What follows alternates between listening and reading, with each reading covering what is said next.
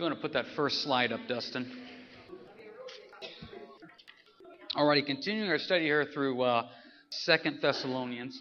2 Thessalonians is a pretty straightforward book. It's only 3 chapters, and I told you last week the goal is to actually do it in 3 weeks, which is kind of surprising for us. So we're on track.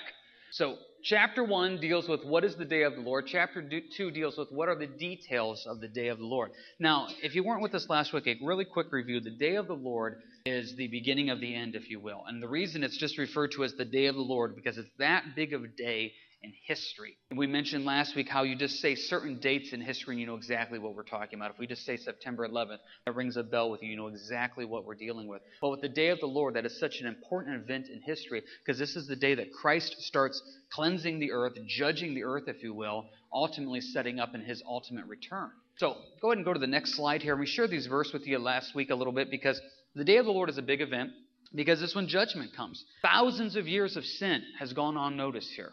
You know, a lot of times if you think about it, think about your personal spiritual life. You mess up. What happens? Nothing.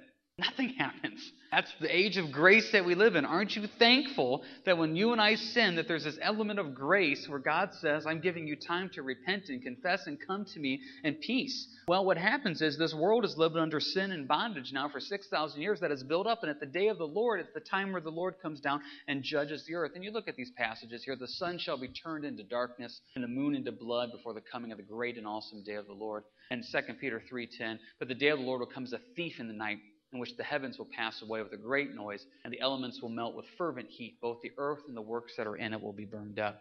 This is a time of judgment on the earth. It's a time where God is coming back. And we talked about how last week in Revelation 5, how the Bible refers to this scroll. And a lot of people believe this scroll refers to a title deed of the earth, if you will. Christ is coming back on the day of the Lord to reclaim the earth as his own. The Bible refers to Satan as the god of this world right now. So if people ever come up to you and say, well, how does a God of love allow this to happen?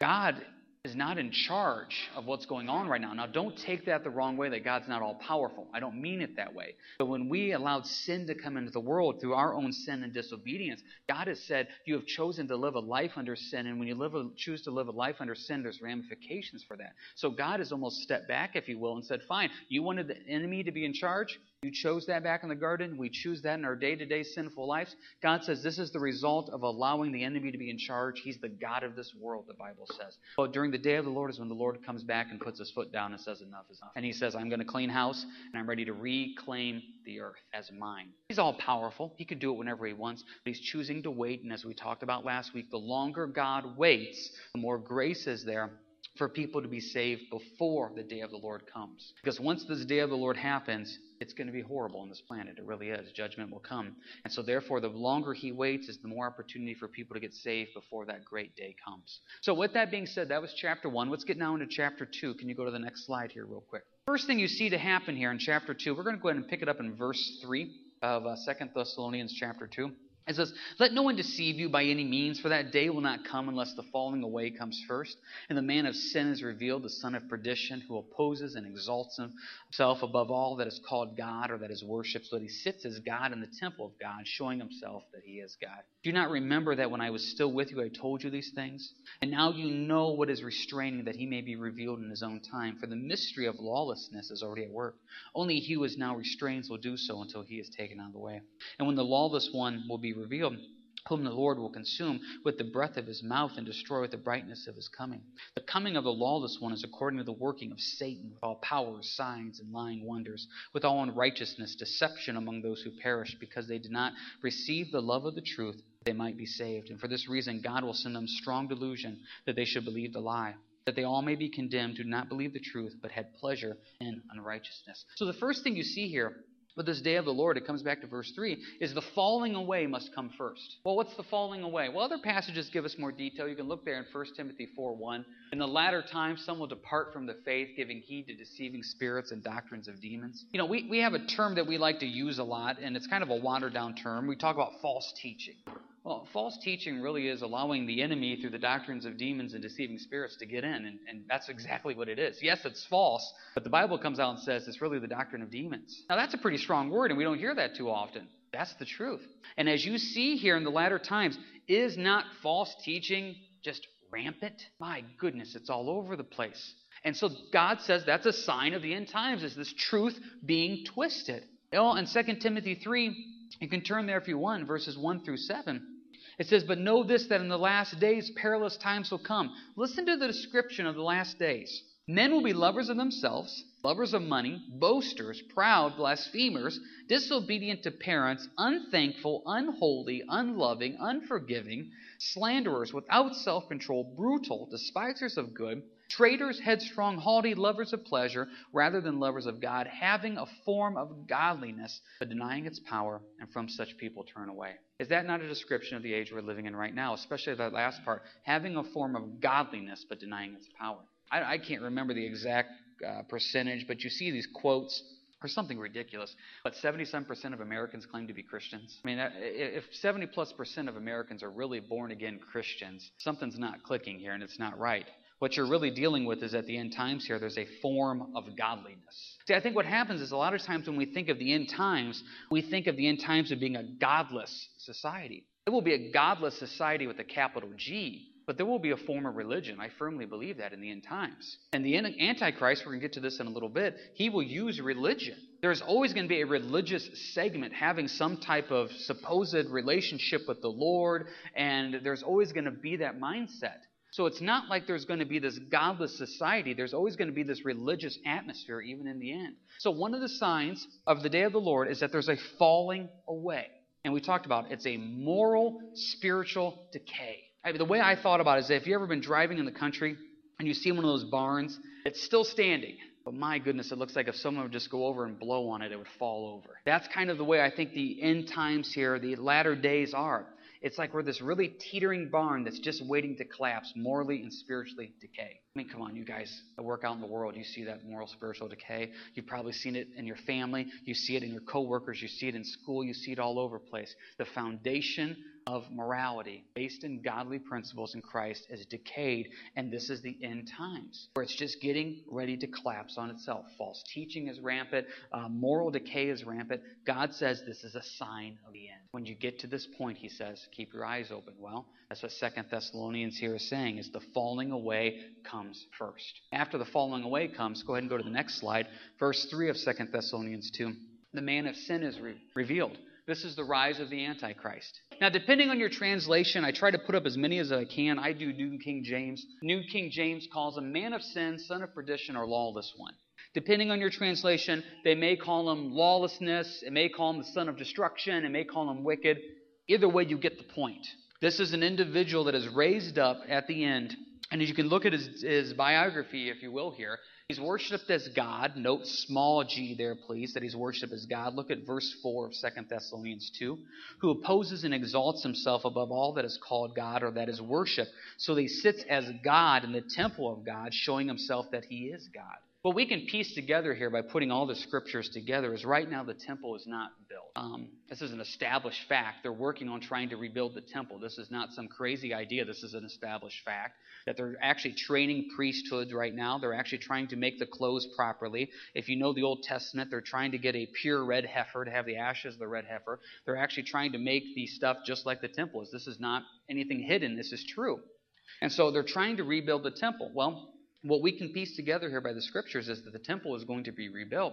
And then during the tribulation period here and during the day of the Lord, that the Antichrist is going to go into the Holy of Holies and claim to be God and ask to be worshipped. And that's what you're talking about here in verse 4, is this Antichrist is going to claim to be God and say, worship me as God.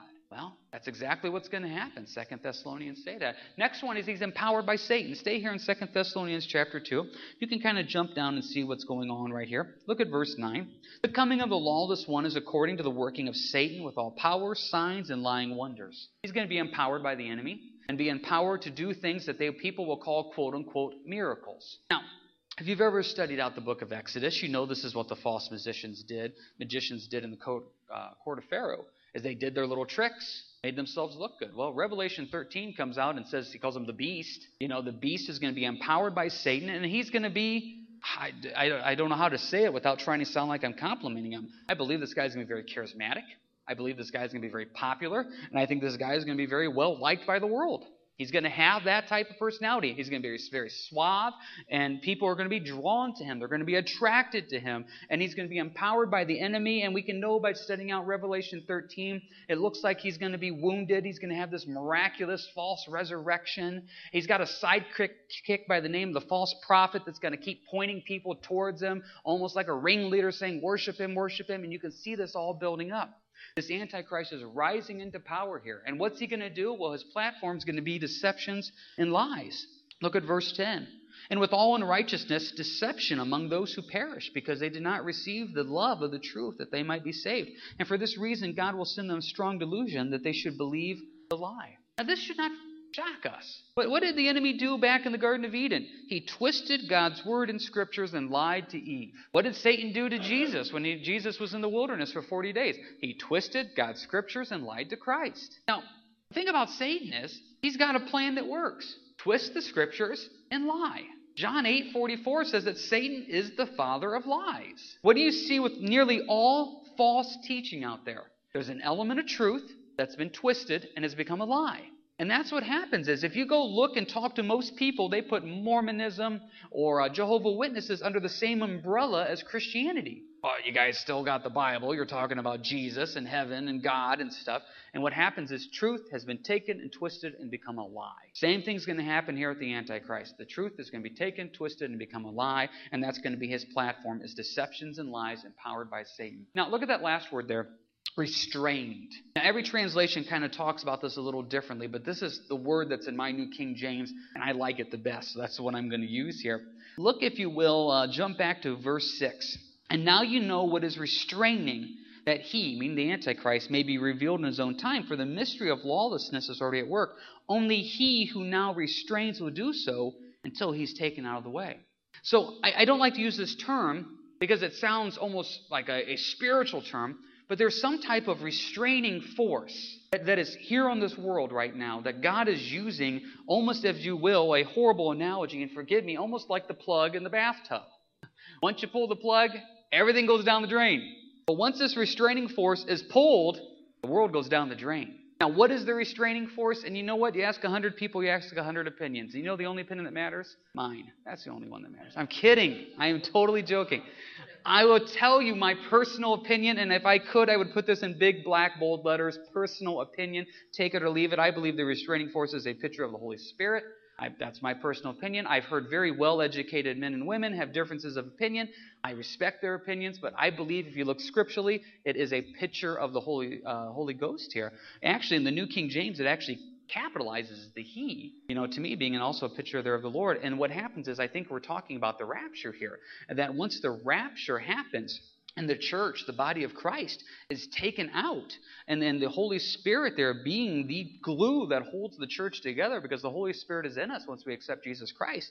That is taken out. Then everything kind of just tumbles, if you will. It's that dominoes start to happen. And the rapture is the key event that happens with this. Now, I've met very, once again, intelligent people that do not believe in what we call the pre-trib rapture of the church. They believe in mid-trib, post-trib.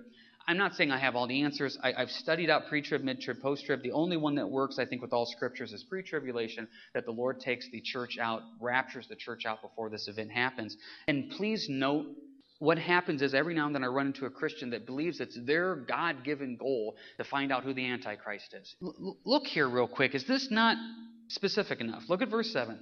The mystery of lawlessness is already at work. It's a mystery. Only he who is now restraining will do so until he is taken out of the way. And look at verse 8. And then the lawless one will be revealed. When is the lawless one revealed? When is the Antichrist revealed? Once the restraining force is taken out. That's very straightforward.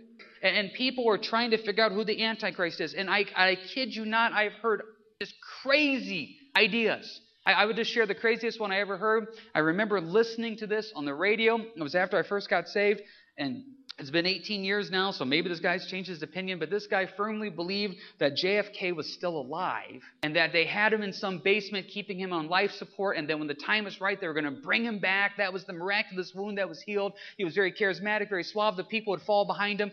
It's just crazy. It's just absolutely crazy. See, here's the catch to this. The lawless one can't be revealed until the Holy Spirit's taken out. That's what I believe. That's what I believe the Scriptures are saying. Even Satan himself, who's going to pick this person, The enemy doesn't even know when this is going to happen. I've heard people do teachings before that if you look throughout history, that it always seems like the enemy has some guy lined up.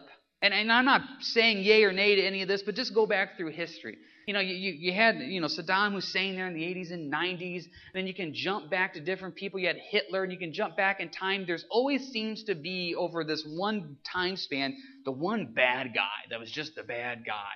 And you always kind of wonder, was that the guy that the enemy was using? I don't know. No one will ever know. And the truth of the matter is, when the restraining force is taken out of the way and the church is raptured and the Holy Spirit allows this to happen, it could be once again, the nicest, most suave-looking, charismatic man that you've ever seen. People spend a lot of time trying to figure out who the Antichrist is. Is he going to be of Middle Eastern descent? Is he going to be a European out of the revised Roman Empire? Is he going to be a Muslim? Is he going to be this? Is he going to be that? The Bible says he's not going to be revealed until verse 8. The lawless one is revealed. And then the Lord will do what?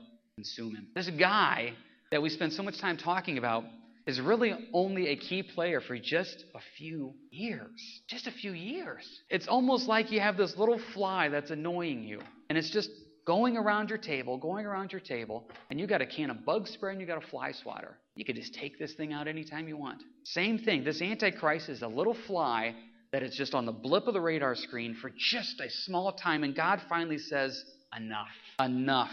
And then what does the Lord do? Well, he goes ahead and he does this.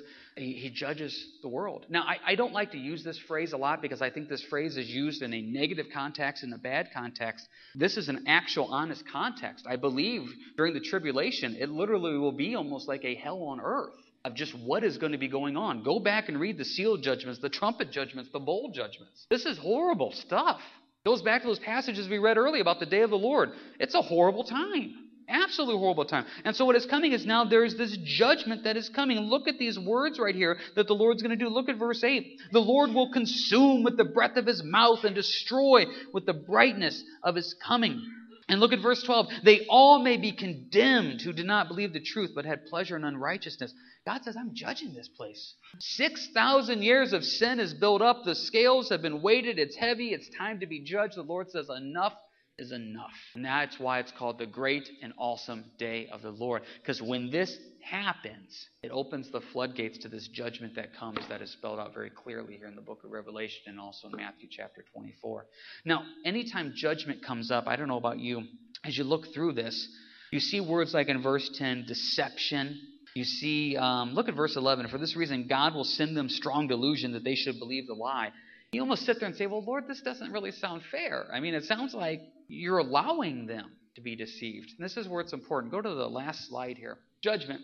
Note, they are judged because they chose to reject. NIV actually had the simplest statement of this in verse 10. They perish because they refuse to love the truth and so be saved. They chose to believe the lie. They chose to be brought under the delusion. It's not that these people were wanting to be saved and saying, oh, please, I don't want to follow the Antichrist. I want to follow Jesus. Sorry, I'm not going to let you. No, that's not what it is. They choose to be brought under the umbrella of this lie and this deception and this delusion. And so since they choose to be brought under that, God says they will be judged for that. And that's exactly what happens here during the end times. Many people will go under this deception and this lie of the Antichrist. But at the same time, too, I'll never forget this. I heard a teaching one time where the pastor said he firmly believes there's going to be so many people that are going to be saved during that time, too. And I really do believe that, too, because you're going to see, how do you almost say it? That 7-year tribulation is almost going to be like the Old Testament. I mean, there's going to be angels over the place. There's going to be witnesses raising the dead. I mean, there's all these crazy things that are going to be going on. You're going to see the power of Satan and you're going to see the power of God both right in front of your face. And you're going to have to choose which one do you want to do. Do you want to accept or reject? Now, obviously, as believers, I believe we're going to be taken on the rapture. There's usually somebody sitting here saying, well, wait a second. I don't want to choose the wrong side. If you're born again and saved in Christ Jesus, I believe you're going to be taken out in the rapture. There's nothing to be worried about. So the whole point is, we're not going to be here for this. Now, somebody may be saying, well, then why are we studying it? We're studying it because look at verse 5 of chapter 2. Do you not remember that when I was still with you, I told you these things? If God thought it was important enough to teach us this in 1 Thessalonians and 2 Thessalonians, and Paul thought it was important enough to do a refresher course in 2 Thessalonians, we need to have a working knowledge of this. Because I tell you this, one thing I've learned in my times of talking to people and sharing Christ is a lot of people don't get into the whole love of God thing and the whole eternal thing. But as soon as you start talking about Antichrist and judgment, your ears perk up a little bit more. And this idea of reality of this end times may come. You know, the book of Ecclesiastes says that God has put eternity in our hearts. And I really do believe that even those people that are not saved, the Spirit, obviously, the Bible says, is convicting the world of sin, righteousness, and judgment. The Holy Spirit is speaking to their hearts. And therefore, I think it's important for us to have a working knowledge of these end-time events so that way when the subject comes up, we can say, hey, this is what the Bible says. And we've shared this example with you many times before. Forgive me for the repetition, but when that guy back in May came back out and said the world was going to end, come on. We knew as believers that the world was not going to end, whatever date he picked in May. I don't even remember what it was. We knew it wasn't going to end. Why? Because we know the Scriptures. Since we know the truth, we're not brought in by that false doctrine of demons that we talked about. The truth shows us the truth, and therefore we're not caught up in that stuff. That's why it's important for us to have a working knowledge of this. So, this is the details of the day of the Lord. Next week, as we get into chapter 3, we get into our reaction to this. How does this spur us on to be the lights and witnesses that God has called us to be? So, does anybody have any final questions, comments here about the details of the day of the Lord, what we talked about, anything? Yeah, John. Yeah, my personal opinion is it's called the Abomination of Desolation. I believe it's in the middle part because if you really look at the seal judgments there in the beginning of the book of Revelation, the seal judgments are not good, don't get me wrong, but the trumpet and bowl judgments that happen afterwards are a much, much harsher thing. My personal opinion is that first 3.5 years are as a time of building where the Antichrist builds his kingdom, builds his power, which ultimately climaxes in the Abomination of Desolation. In my personal opinion, I believe it also climaxes into the battle of Gog and Magog there. And so I think he rides that quote-unquote victory into that. That's my personal opinion. Yeah. Yep. It does. And that is exactly what it is that first 3.5 is almost him building it. I believe that's where he makes peace with Israel because the Bible says in Ezekiel when the battle of Gog and Magog happens that Jerusalem is a town of unwalled villages. Well, if anybody knows anything about Jerusalem right now, it's not unwalled. It's a military stronghold there. And I agree exactly what you're saying. He builds his little kingdom, if you will, for that first half. And then when he reveals who he is in the temple, the Jews' eyes are opened, and that's where the Jews flee into Petra that it says. And that's where the second half of the tribulation is bowl judgments, trumpet judgments, but the Jews are protected in the wilderness for the 42 months. So some good stuff there as you put this all together. Yeah, Ryan. Yeah. Yeah, Antiochus Epiphanes is actually. Yeah, and that's what happens there. If you get to the end of Daniel, Daniel chapter 11 is one of the most tedious chapters in the entire Bible. But it is just this amazing chapter on prophecy. And like you said, there's some dual prophecy, dual fulfillment. And what happens is in the middle of Daniel chapter 11, it just kind of all of a sudden starts switching. Instead of being a prophecy that was fulfilled, a few thousand years ago when the Maccabees revolted between the end of the Old Testament and the New Testament, it actually then switches and starts becoming a prophecy about the Antichrist that's coming thousands of years later. If you want something to chew on tonight, go home and read Daniel chapter 11, but make sure you have a cup of coffee and a notepad because it will make your head spin. It's an amazing chapter. They're packed full of stuff. It's a pretty neat thing, pretty neat dual prophecy. Yeah, if I remember correctly, he sacrificed a pig. Isn't that what he did? He sacrificed a pig on the altar in the temple, which, if you know your Old Testament, that's a big deal. But yeah, that's where the Maccabean revolt came in, and that all happened in that quiet time, if you will, from the end of Malachi before the book of Matthew, that 450 silent years. That's when those type of events happened there. Pretty neat stuff there. Anybody else got anything? Yeah. 2 Timothy 3:1-7. Anybody else got anything here before we close up? Alrighty. Next week it's great to have this knowledge. It's great to have this mindset of what it is. But the last chapter of 2 Thessalonians is now what do you do with this knowledge? How does this apply to us? And how do we use that to spread the gospel of Jesus Christ? So that's what gets into next week. So let's have a word of prayer and then we'll let you guys go. Heavenly Father, we come to you now just thankful to be here tonight. But most thankful about is as we read about this judgment coming in your grace and mercy, Lord, you're taking us home. And what a beautiful thing salvation is, Lord. You just love your children. And thank you for your grace, your love, and mercy. And as your word says, you're patient right now, delaying judgment so that more may be saved. Thank you, Lord, for your love and your grace. And pray that we would take this that we learned and, Lord, use that as just another tool of witnessing, Lord, to share the gospel of Jesus Christ with all that we run into. And we lift this up in your name. Amen. All right, you guys have a good week and God bless.